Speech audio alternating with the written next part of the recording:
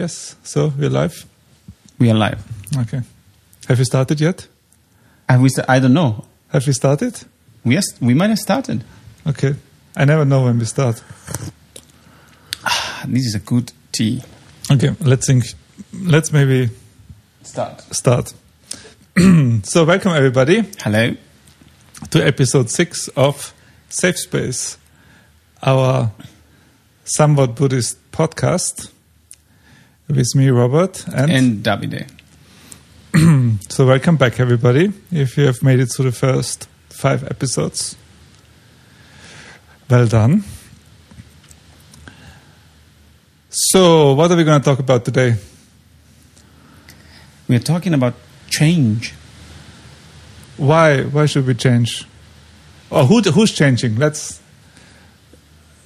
We could maybe change the weather. It's really windy out there. So, yeah, it's May and we're in the south of France, but we are basically in the middle of a week-long storm. With rain and wind. Everything. So the background noises you hear is the wind outside. Yep. So I guess we're not going to change the weather. That doesn't sound too Buddhist. It's going to change, but we won't be changing it. Yeah, but not because of us. So, well, Buddhism seems to be, as far as I can gather, it's all about changing oneself, isn't it? That's correct. That's correct. Or is it changing about... It is definitely about oneself. It's not about somebody else. Well, that is the tricky part, I think, when you talk about change, and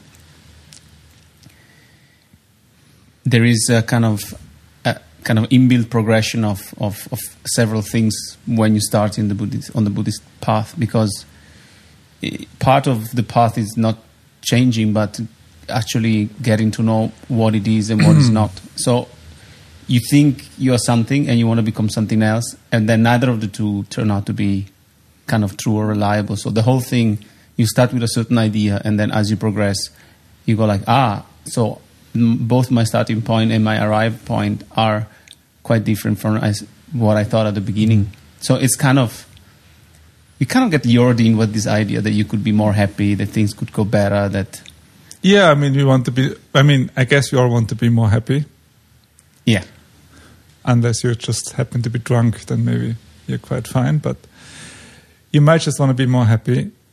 And yeah, I guess kind of Buddhist teachings would suggest that changing yourself would be a good way to go about it, isn't it? Yeah.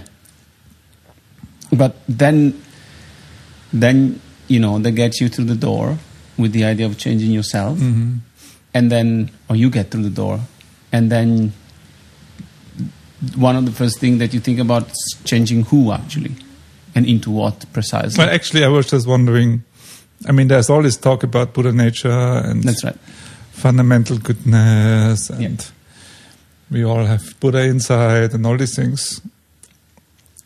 So, do we even need to change? Well, this is one of those things where if you go one extreme and say we have to change in the sense that there's nothing, there's nothing okay with us at the moment, it becomes quite impossible to accept the whole system. And if you go the other way around, then there's nothing to change because we are fine already. Well, fact is that we are not particularly happy. So that is not going to help too much. Yeah. Unless the message is never going to get any better than that. And then that's it. But I don't think it's that. And it's true that kind of different types of Buddhist approach in different kind of traditions emphasize the aspect of changing, or rather kind of finding out what you are not. And other form of Buddhism, if you want, emphasize more what you are instead. Because the problem is both that we kind of don't know who we are, and then we think we're something else. It's like the born identity. Okay. The guy has 2 problems. He doesn't remember he was a kind of whatever, he was a killer and which probably was good, but doesn't matter. But also he thinks he's some other guy, and then nothing really works. So in this case, it's similar. It's like either you spend a lot of time talking about, no, not really that, not really that, or you start by saying, you're somebody else. Yeah, which doesn't work really. That's difficult. Yeah, it doesn't work because the other thing. See, that's where the born identity similarly doesn't work, because this other thing that you are supposed to learn to know that you are is so fundamentally different from the perception you have of yourself now. There's not like changing name or hair color or whatever. It's so fundamental you cannot exchange them. So there's a kind of a quantum leap, if you want, there of knowledge that you need to have in order to embrace this Buddha nature. It's not like, Robert, you're not Robert, you're Buddha Robert. And that's everything is fine. Because the idea of Robert is based on tons of assumption and a strange projection and attachments. And as long as they are there, there's no way you can really embrace this other Buddha thing, which is very different. Yeah, you're kind of losing me there, but... Okay. People should know that I gave Robert a very potent sleeping tea. Yeah, so... And I'm back on coffee after 3 weeks of a break. So we are really on different time zones at the moment. We somehow manage.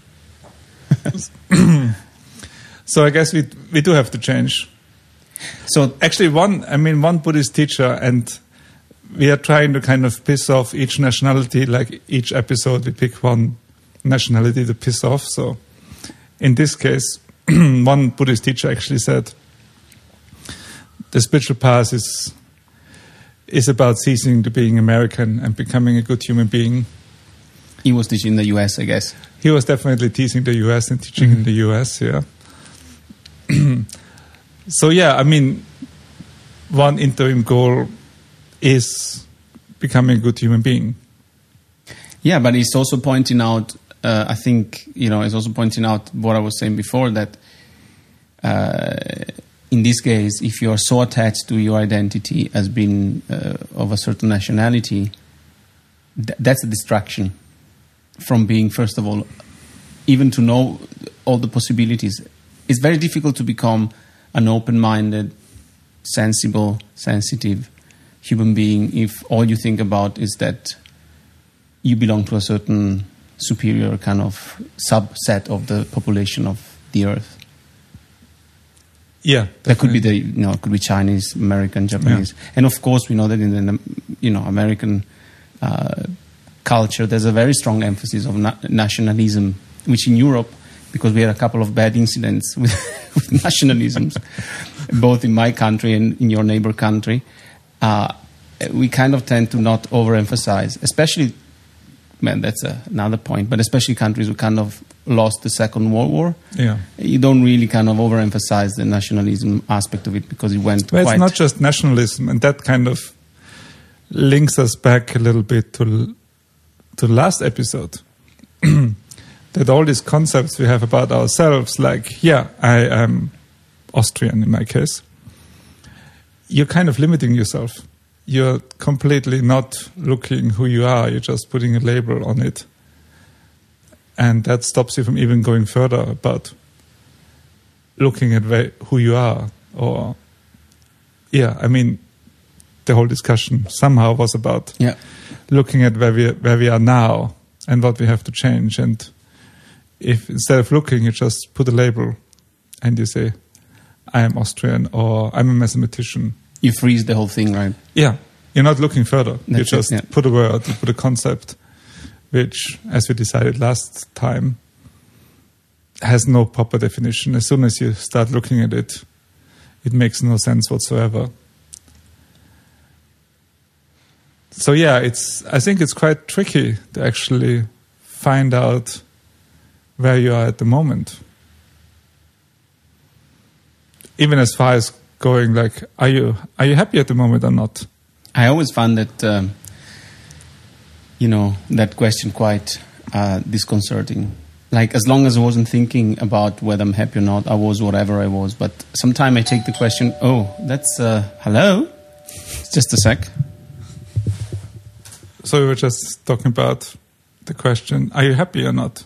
Yeah, and the fact that as long as I don't look in there, I might be relatively happy or unhappy. But then Actually, the question is quite deep, but although people don't mean it like that, right? They're just like, how do you do? Or like, how are you? Yeah. But then I kind of... But I've seen a lot of people, you ask them, are you happy? And they have a concept of how they are. They might have been really grumpy when they got up because they couldn't get a cup of coffee in the morning or something. Or the cat was walking all over their face while they were sleeping. So you might be getting up and you have this thing like, oh, I'm really grumpy this morning. And then things change. It's a nice weather, not like now, but let's assume it's really nice and sunny and you have a nice cup of coffee. But you're still under the impression you're grumpy just because you decided to be grumpy much earlier. And even though you actually feel perfectly fine and happy, if somebody asks you, how are you? You're going to say, oh, I had a bad morning, I'm completely grumpy. People do that. Yeah. You kind of decide, it's like this saying, I'm 18 years old now. And if somebody asks you how old you are, you're not kind of calculating, when was my birthday? So I'm now that old. You just kind of, it's locked in your brain, I'm 18 years old now. So from now onwards, if somebody asks me, how old are you? I'm 18 years. Some people are like that. Are you happy? No, I'm grumpy. They're not grumpy at all. They're just... They were grumpy. And the last time they looked, they were grumpy, and they haven't looked since. There should be a refresh button there. That kind of refresh your state of happiness. So, I guess it's important to know where we are. I think it's important to know who we are and like what is the basis of, we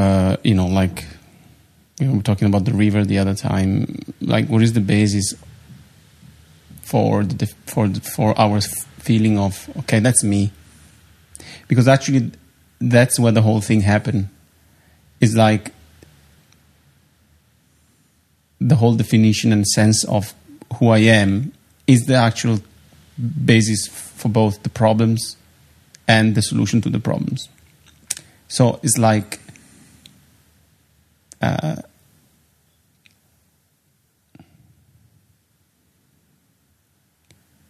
even before we ask, how we can change things or how we can change ourselves, it's really the first question. It's like who are we? Like what, or rather, who do we think we are? Actually, will be the more precise question. So, what is it based on? Like, how does it look like? Yeah. How do we? When did we? Actually, we don't have memories from very small children. But I have one from 5 years old, but that's about as early on. That's good. But you don't remember the first time you, according to I think child psychology, there's a moment where you start actually perceiving yourself as a different entity or as a thing, that you call me. And apparently before you're a little bit more open to other possibilities or like you don't care about me. It's like much more immediate and simple. But at some point we bundle this thing, right?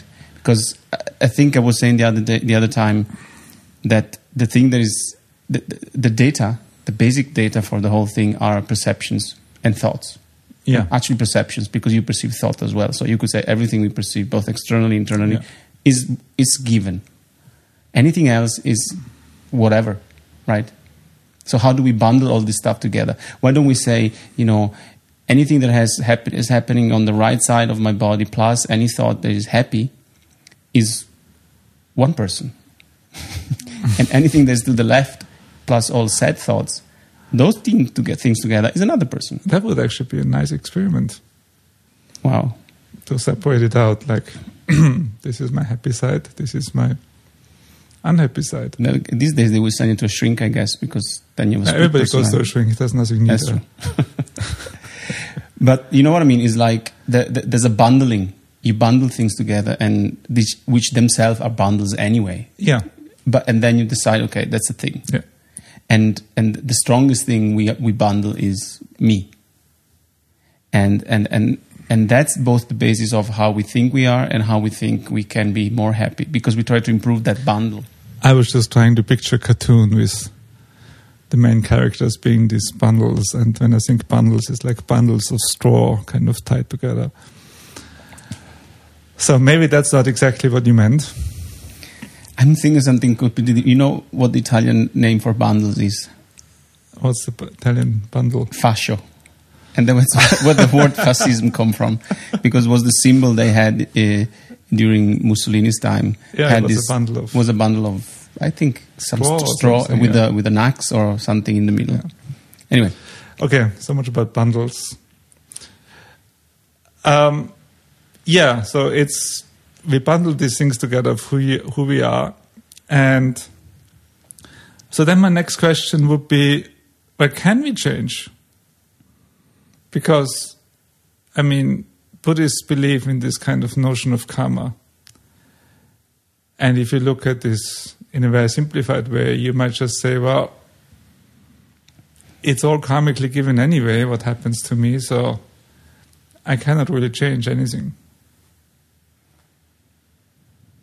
I think you're supposed to say, no, that's not true. You're not supposed to kind that's of right. nod and go, yes. Of course, Robert, that's not the way it's presented, and it might be misinterpreted this way, but it's not like that.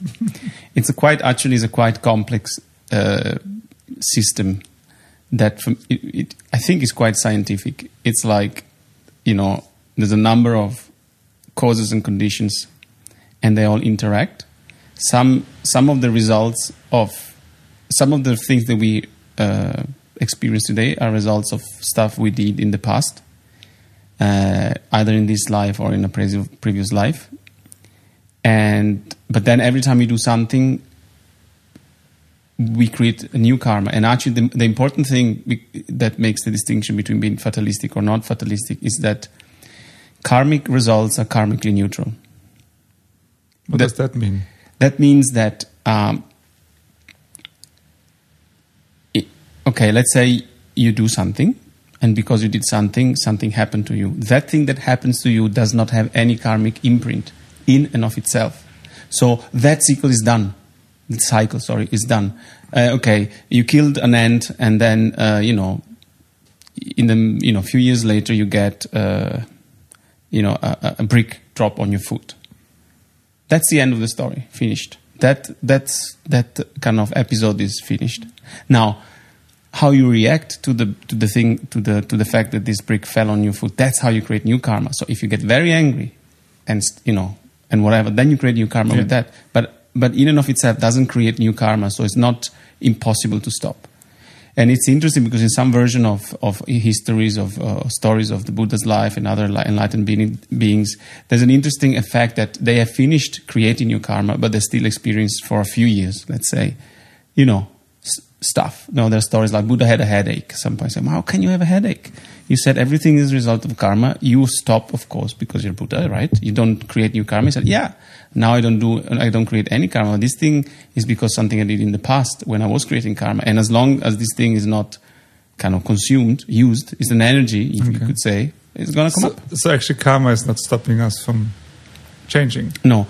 But however we react in the moment determines what might happen to us in the future. I think the real key are what they call kind of habitual tendencies, because one of the things that we do when we do something, especially if we do it repeatedly, it becomes a habit that kind of gets ingrained in our... Yeah, that's what I find. I mean, from my personal experience, when you're on the spiritual path, you probably... You see yourself a little bit clearer slowly. How you behave, how you interact with other people, how you react. And you're probably not going to like it so much what you see, generally, isn't it? I mean, you might find like, I'm really terrible with this, or kind of if I get stressed, I'm really behave like an asshole, or whatever. And you might think, I really got to change this. This is not good, I mean. And the next time the situation comes, you reacting in the same way as before. Yeah, because you get used to it. Yeah, the habits, and there's this habitual way of reacting or behaving, and that's incredibly strong. It's very strong. I think it's also what makes this impression that we exist in a form of a very strong unit, like you say, I am Davide, and that's a predefined, very monolithic thing. A lot of it is due to habitual tendencies. actually I convince myself that I am this kind of thing, that monolithic entity, because there's a predictability to it. Also because there's a predictability. So, everybody knows Davide is the one who does this. If I show up and I start behaving in a way which is completely different from what people are used to, would be more difficult to define Davide. Yeah, absolutely. But I don't, and that's a fact. And to change those is very difficult. I think there's also a neurological basis for that. It's like if you keep doing the same things in the same way, your brain kind of restructure around those and create faster and more accessible paths for that. I think in terms of neuroplasticity, or you would possibly say these habits have kind of really engraved themselves in the brain. That's right. So it's easy to behave that way. And it takes a lot of time and energy to change that, and it's uncomfortable at the beginning. It's always uncomfortable at the beginning when you change something you're used to do in a certain way. There's this enumeration, isn't it, in Buddhist teachings about the different obscurations: emotional, cognitive, habitual, karmic, and habitual. And habituals are the last ones to go. Just before you reach enlightenment. Yeah. Your last habits are going to go. So there are some habits there that are so subtle. I mean, we're not talking about the habit of having... Yeah, we're not talking about the gross habits of kind of, I really need to have a cup of coffee in the morning. Right. Which, by the way... Or I get angry every time I get an email. Not that kind of habit. Oh, that would be a bad habit these days with the number of emails we receive.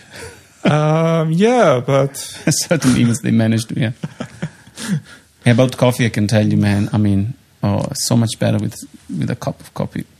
Anyway... So it's basically, if we want to change ourselves, we have to change our habits. Yeah. Anything else is like changing karma is going to happen slowly because you change your habits, therefore you react differently, therefore karma changes, but it's not going to be like immediate. It's kind of a consequence. The way I understand it, I would say the cognitive and emotional obscuration are also based on some form of habit, because you're used to see things in a certain way or react in a certain way. That's what makes it difficult. What makes it difficult to change the way I react to something? And as you were describing, sometimes you even have a clear moment of recognizing that reaction is wrong, unhelpful. You really don't want to do it again. But for a quite long time, you will find yourself doing it again. Because it's not enough. It's not enough just to kind of know it, even to know it kind of deeply, to realize it's just ingrained. Yeah, it's really, maybe for other people it's easier to change habits, but for me it's incredibly hard to change a habit. I don't know.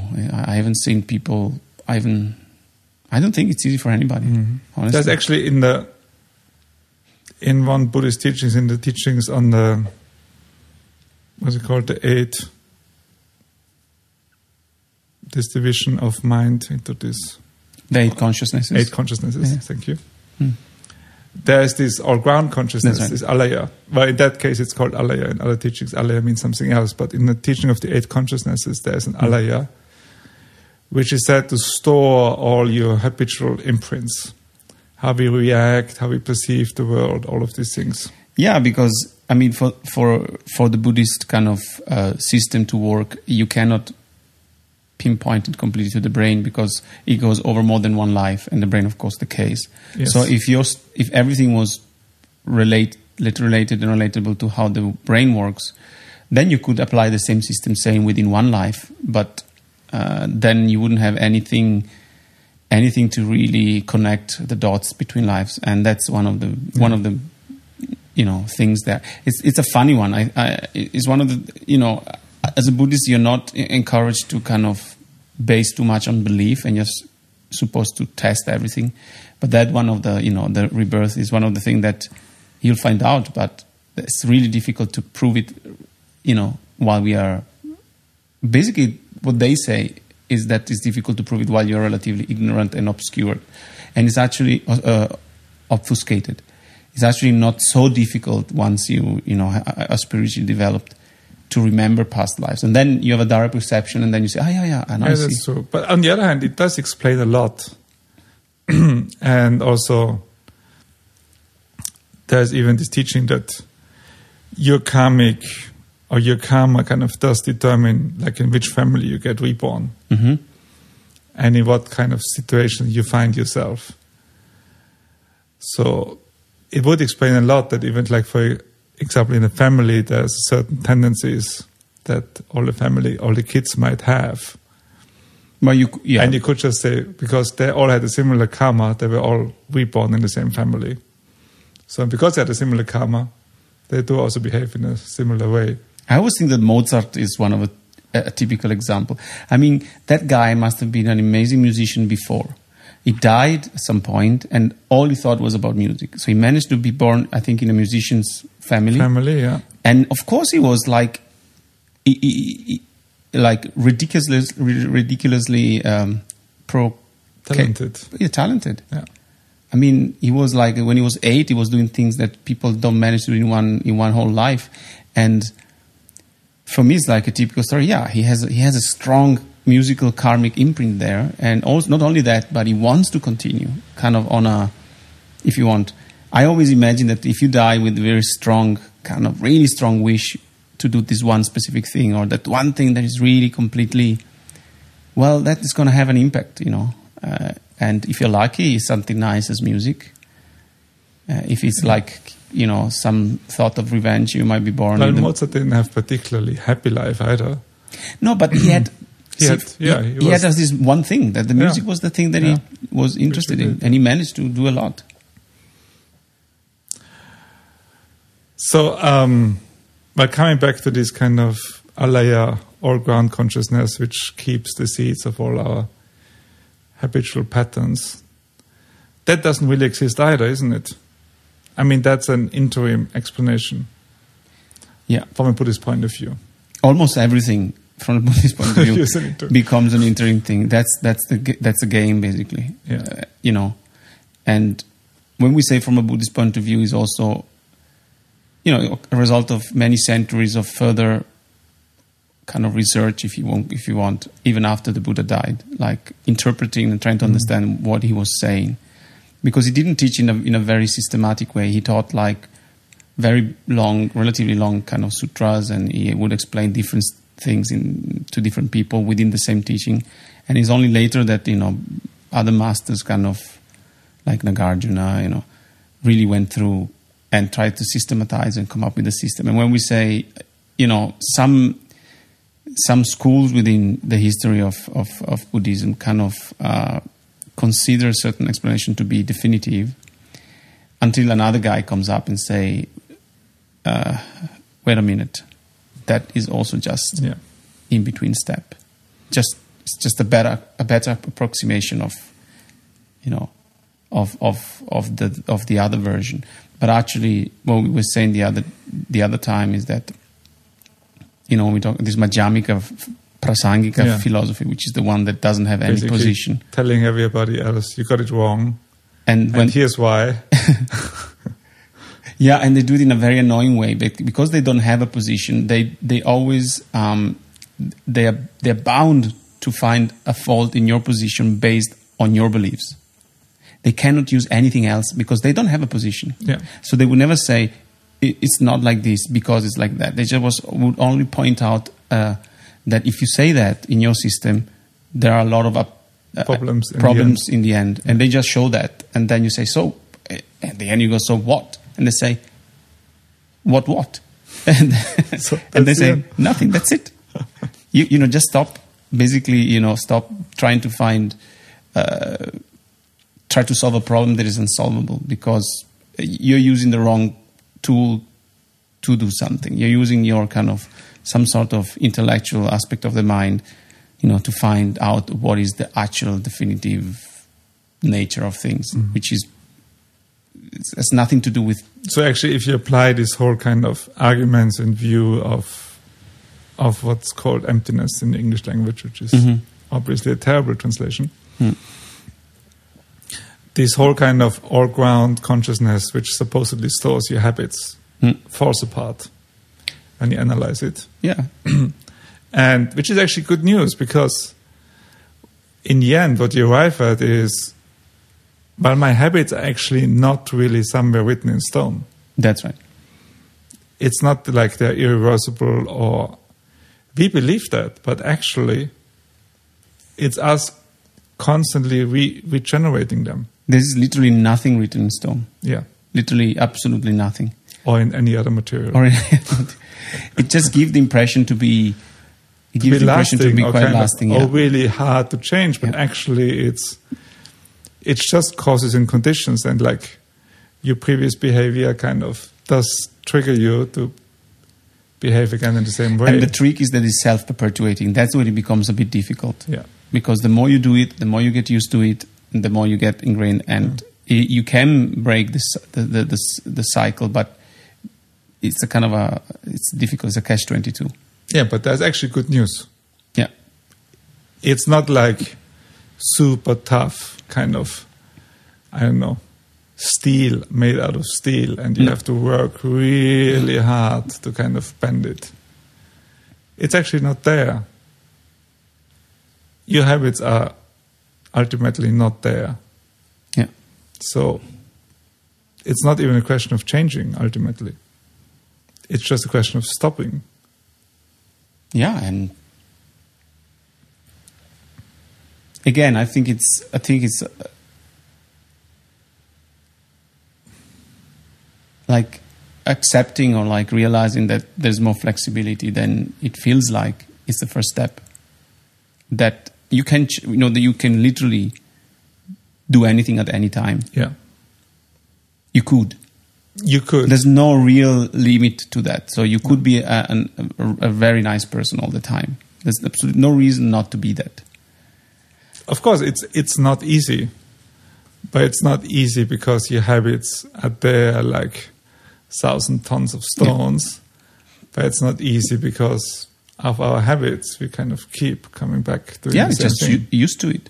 And sometimes we become tight and we just forget that there's a possibility. But what for me is interesting is also that there's a double kind of trick that we need to be aware of and be a little bit mindful of. Is not to, it has to be real, the whole thing.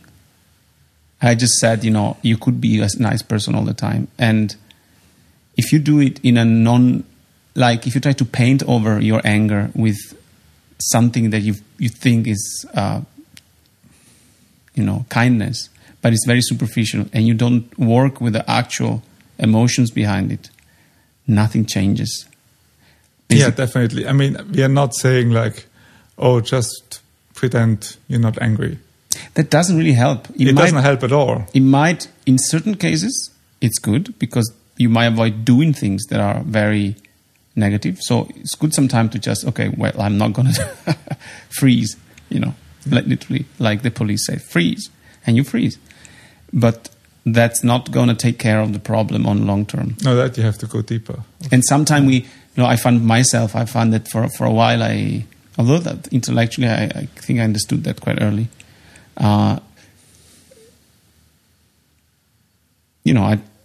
kind of try to be better than I actually am for quite a long time, and then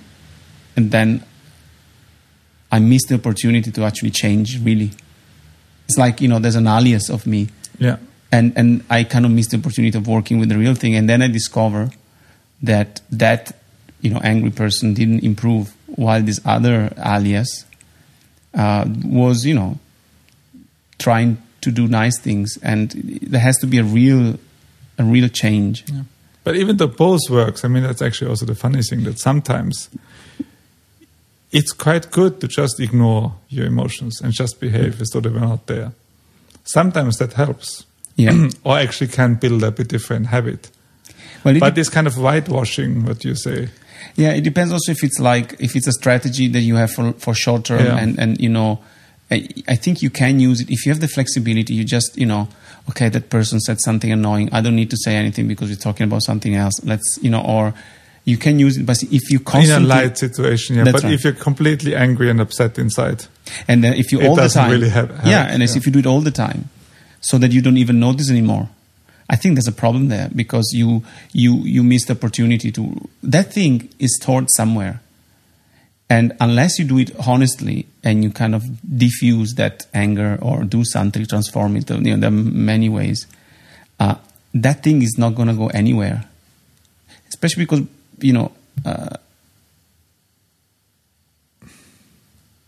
By the way, we're supposed to make jokes. Oh. We shouldn't be too serious. We're not professionals. I don't write jokes. You need to be a professional. Well, you got a comedian. cup of coffee today. You should be able to come up with a joke. Yeah. Nothing. Now we're actually nearing our end here. Yeah, this has gone very quickly. And we haven't definitely not come up with any way of changing your habits. Mm. So we definitely have to continue another time on this one. There's a lot of stuff that you wanted to talk about that we didn't even go into. So yeah, we definitely go on this one. There will be a continuation. Yeah. So we are continuing our habit of not finishing our podcast topics. But we're also reinforcing the habit of keeping it short. Yeah, which is a good one. Yeah. And still no jokes. No, you can you can bring a book with jokes next time. There's nothing there. No, that might not work so well. So anyway, maybe we'll wrap it up for today. So you'll find us at safespace.tumblr.com or on Twitter, safespace2012. And yeah, let us know what you think, what you want us to talk about, or if you want us to shut up also, that's fine. You can go to the iTunes podcast section and find us there under Safe Space, and you can leave a comments, review, or rate our show. And we are always happy to hear from anybody. Literally anybody. Anybody, anything, really. Even you could send us a joke. Oh, yeah. That will be fun. All right. So thanks everybody for listening. And we'll be back in about 2 weeks. Bye. Bye.